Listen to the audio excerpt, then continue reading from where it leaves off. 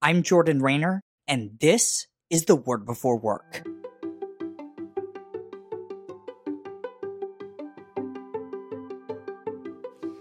Today we're reading from Genesis 1:28. Here's what it says. God blessed them and said to them, "Be fruitful and increase in number. Fill the earth and subdue it. Rule over the fish in the sea and the birds in the sky, and over every living creature that moves on the ground." This idea that every Christian is a full-time missionary may sound new, or at least like a fresh perspective to you. Why is that?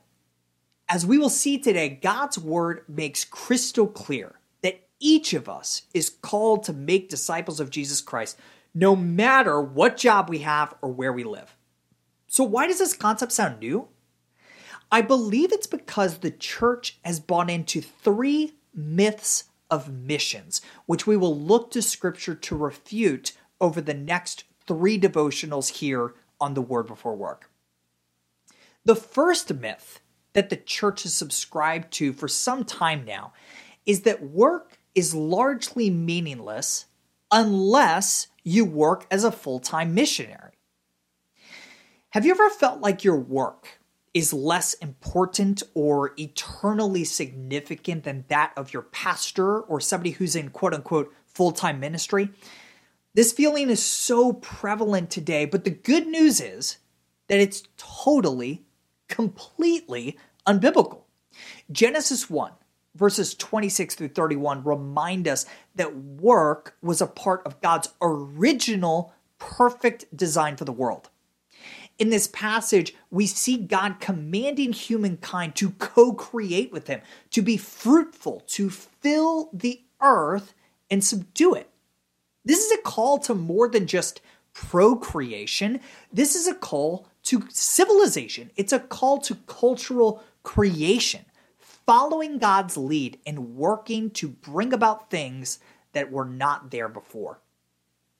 If you tap over to Genesis 2, Verse 15, you'll see that God put Adam in the Garden of Eden and called him to work it and to take care of it. In verse 2:19, he invites Adam to give names to every living creature. God is calling Adam to be a ruler, a gardener, a branding agent, jobs that today we might be tempted to call secular, or at least view as less meaningful than the jobs of a pastor or a missionary overseas. But here's the truth. God called human beings to work before the fall, before sin. Thus, all work is inherently meaningful and is a primary means by which we reveal the character of our Creator God and serve others. Embrace that truth today. Today's devotional only scratches the surface of how God's Word connects to our work. If you want to go deeper, sign up for my free 20-day devotional called The Word Before Work Foundations at twbwfoundations.com.